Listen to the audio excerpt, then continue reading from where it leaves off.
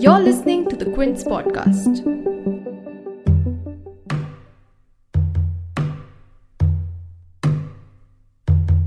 A long time ago, around the 12th century, there lived a king, Someshwara, who was a lover of food. He wrote a book, Manasollasa, or The Mind's Delight, in which he describes hundreds of food items, the ways to prepare them, and how they taste. Among them, he talks about the parika, cakes of ground boiled chana dal spiced with salt, pepper, asafoetida and sugar, and fried in oil. Golden balls, crunchy on the outside, airy and soft inside. The king didn't know it at the time, but he had described what today has become the bonda. Welcome to a spicy, crunchy episode of the Quince Southern Slurp. I'm Vikram, your host, a foodie and a lover of stories.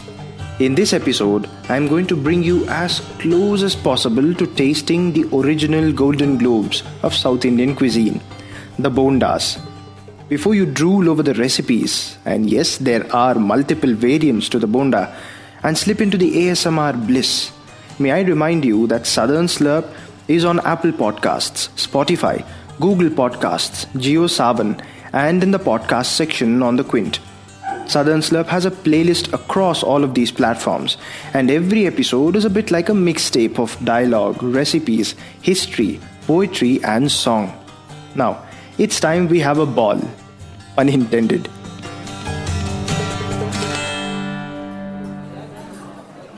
This memory I have of the bonda is undated. I don't know where or when it happened, but I vividly remember sitting at a tiffin center in Chennai. You know, a type of restaurant that only serves tiffin items like idli, vada, dosa, bonda. Someone was standing across me at the table. The tables in such tiffin centers are at standing height. You don't sit for tiffin. You stand, you eat, you repeat, and you're away. Anyway, a plate of hot, round, golden fried balls were placed before the man. 2 balls, the size of Nagpur oranges. To the side was thick coconut chutney. It was evening and the sunlight was bouncing off the very thin layer of oil on the surface. The man held a ball with both hands, pressed lightly and split it open. Instantly the aroma of the mashed potatoes, green peas and masalas fried in sesame oil gripped me like a golden lasso. Steam wafted out of the 2 halves. I had never seen a more beautiful cross-section before. The man savored the sight for a few seconds, just like I did, and proceeded to dunk it in chutney and gobble it up. I can still remember the flavor of the pieces of groundnut stuck to my molars, the way the spicy mashed potato filling cooked so wonderfully in fragrant sesame oil melted in my mouth. Why call it Mysore bonda? Because King Someshwara recorded the recipe, and because the bondas were popularized and patronized to a large extent in Karnataka by the royals, the most popular version of the bonda is known as the Mysore bonda. Someshwara's kitchens used gram flour. Today's version typically uses rice flour or urad dal. Here Kannan, who's an expert in fried condiments, gives you the traditional recipe for the bonda. Watch out for tips on how to keep it crunchy on the outside and well cooked yet fluffy on the inside. போண்டாங்கிறது வந்து கொஞ்சம் கூட எண்ணெயே குடிக்காம A bonda that doesn't absorb any oil but is yet crunchy and well cooked. It's easy. I'll show you how. Take a cup of urad dal. Soak it in a cup of water for half an hour and then refrigerate for another half hour. If you want to grind the urad dal in the mixie, then you need to be refrigerated because it will get heated. வெளியில எடுத்துட்டு take it out of the fridge. With 1 teaspoon of water, grind it like butter. If it's too thick, the bondas won't turn out properly. For 1 cup of the urad dal batter, you need to add half a cup of rava or suji. Suppose the batter is too watery, you can add a little more rava. Add small pieces of tender coconut, half a green chili finely chopped, pepper coarsely ground, some ginger if you like. Salt add to taste. பண்ணி நல்லா இதை வந்து கலக்கிட்டு அந்த கையில் make your palm and fingers evenly wet. and then use them to roll the batter into balls. Once the oil is heated, say by about 3 minutes or so, lower the fire to sim and then drop the balls gently into the oil one by one. Let it fry for 2 to 3 minutes until the bubbles disappear, and remove and place over a tissue. ஒரு 10 மினிட்ஸ்க்கு அப்புறம் எடுத்து open பண்ணீங்க. When you use your hands to open it, you'll find a cross section that is well cooked, fluffy white with bits of green chili and black pepper, and almost no oil in your hands. Try பண்ணி பாருங்க, சூப்பரா இருக்கும்.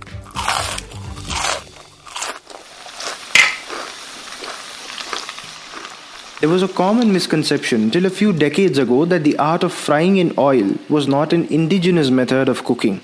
This myth was similar to the myth that idlis were an Indonesian import. It is equally wrong. Don't believe me?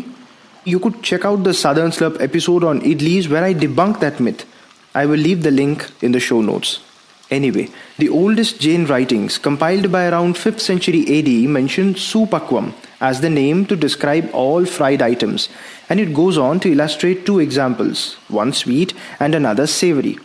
Charaka, the star doctor of the 1st century, describes shashkuli, a cake of rice flour and sesame seeds ground together, made into a ball and fried in pure ghee. Yum! Going further back to 500 BC, Panini, the Sanskrit grammarian, mentions 2 sweet preparations, apupa and samyava, which imply a full acquaintance with the process of frying. And this apupa recipe of fried rice cakes goes all the way back to 1500 BC, where it finds mention in the Rig Veda. Apparently, it involved frying the rice cakes in ghee and then dousing it in honey. So long story short, we've been frying all kinds of stuff, including cured and spiced meats, shaped into balls for centuries. Mausi khaye tumhe ande ka fanda, bonde ka fanda. Fanda of the name, to be precise. How the bonda got its name is a bit of a mystery. When we describe a round shape in any of the South Indian languages, it sounds similar to the bonda, like bondam in Telugu, or urundai in Tamil, or golakarada in Kannada, and so on. But I'd like to take you to Odisha, where they make a much spicier version of the bonda. It's also quite different from the traditional bonda in that it's got stuffing inside. Here's an interesting segue. Did you know that there's a language called bonda that's spoken by about 9,000 people in Odisha? Fancy that. Over to Sahasranshu Mahapatra, a foodie like myself who loves to cook as much as he loves to eat. He'll tell you how to make aloo chop, which is what the bonda is called in Odisha. Hey, like that Shakespeare bloke said, a bonda by any other name is the aloo chop for us in Odisha. And aloo chop is always served with ghugni, the yellow peas curry, post-lunch snack or evening snack, or in most of the places also they serve it in breakfast. If we go to our childhood memories, then all our evening snacks used to be aloo chop. Yes, it is best enjoyed when it's raining outside and with hot cup of tea. It's just you don't need anything more to enjoy the best out of a rainy season or even winter evening in Odisha. Odisha aloo chop is a little bit spicier. In most of the places, people use pachforon, mix of fenugreek seeds, onion seeds, snap, mustard, and cumin seeds. First, the batter of gram flour is prepared. In most of the places in Odisha, we use either onion seeds, the kalonji, or the carom seeds, the ajwain, in that batter. It is neither very liquid nor very thick. Once the batter is set aside for 1 hour or so, the boiled potato is smashed and then masala is prepared. So for the masala first in the oil goes the tempering. Generally, the tempering is panchforan, as I said earlier. In many parts also in Odisha, people use curry patta. So after the tempering, ginger garlic paste goes into the oil. In most of the places, people don't use ginger garlic paste, but here in Orissa, ginger garlic paste is used. Once that paste is a little bit fried in the oil and that raw flavor is gone, then you add the masala. And generally in dry masala, it is cumin powder and garam masala. Use red chili powder also and little bit of turmeric powder for the color. Once that masala is prepared, smashed potato is added into it, and then the mixture is prepared for deep frying. But yes, here there is one more secret also there. A fistful of deep fried peanut is added to the smashed potato to give you that nutty and crunchy flavor. Then smashed potato is mixed into it, and then that smashed potato is formed into balls and then dipped in the batter, and that is deep fried. So that is how in Orissa you get the most popular aloo chop. Aloo chop is added to jhalmuri, the puffed rice, and little bit of chopped onion and a little bit of green chilies and a little bit of fried peanuts and tablespoon or a teaspoon of mustard oil added to the puffed rice. That is an innovation we Odias have made, and you will find it as a evening snacks in most of the places.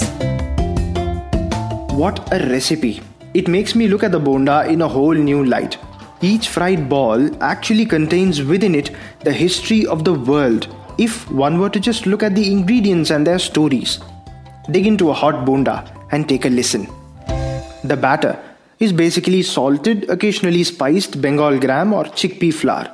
Chickpeas find first mention in the Ramayana, which dates back to at least 4,000 years ago conservatively. They were physically found in an archaeological site in Madhya Pradesh that dates back to 1200 BC, that's 3,300 years ago. During the First World War, they were used as a substitute for coffee because they were cheaper, almost as refreshing and less windy. Now, as a South Indian filter coffee drinker, I think it's all a bunch of hot air. And I do have an entire episode to prove it. Again, I promise to leave the link in the show notes, and must you check it out. Moving on, the stuffing itself, comprising of potatoes and spices. Potatoes may have been introduced by the Portuguese in the 16th century, but then there is also mention of similar tubers from much earlier writings on food in India. But the art of dunking mashed, spiced veggies or meat into batter and frying was something that was definitely popularized, if not introduced, by the Mughals. I'm speaking of the sambusa, ring a bell? Popularly known today as the samosa. In the Neematnama, Ghiyat Shahi, an eccentric sultan of the 15th century, describes the samosa with meat filling. He gave up his kingdom to his son to enjoy the pleasures of food, among other things. The Mughal influence stayed, so did the Portuguese batata, or the potatoes, and they came together to give us the inimitable batata vada, one of the finest savory recipes India has to offer, and one that breaks all demographic barriers. The bonda is proud of this version of itself.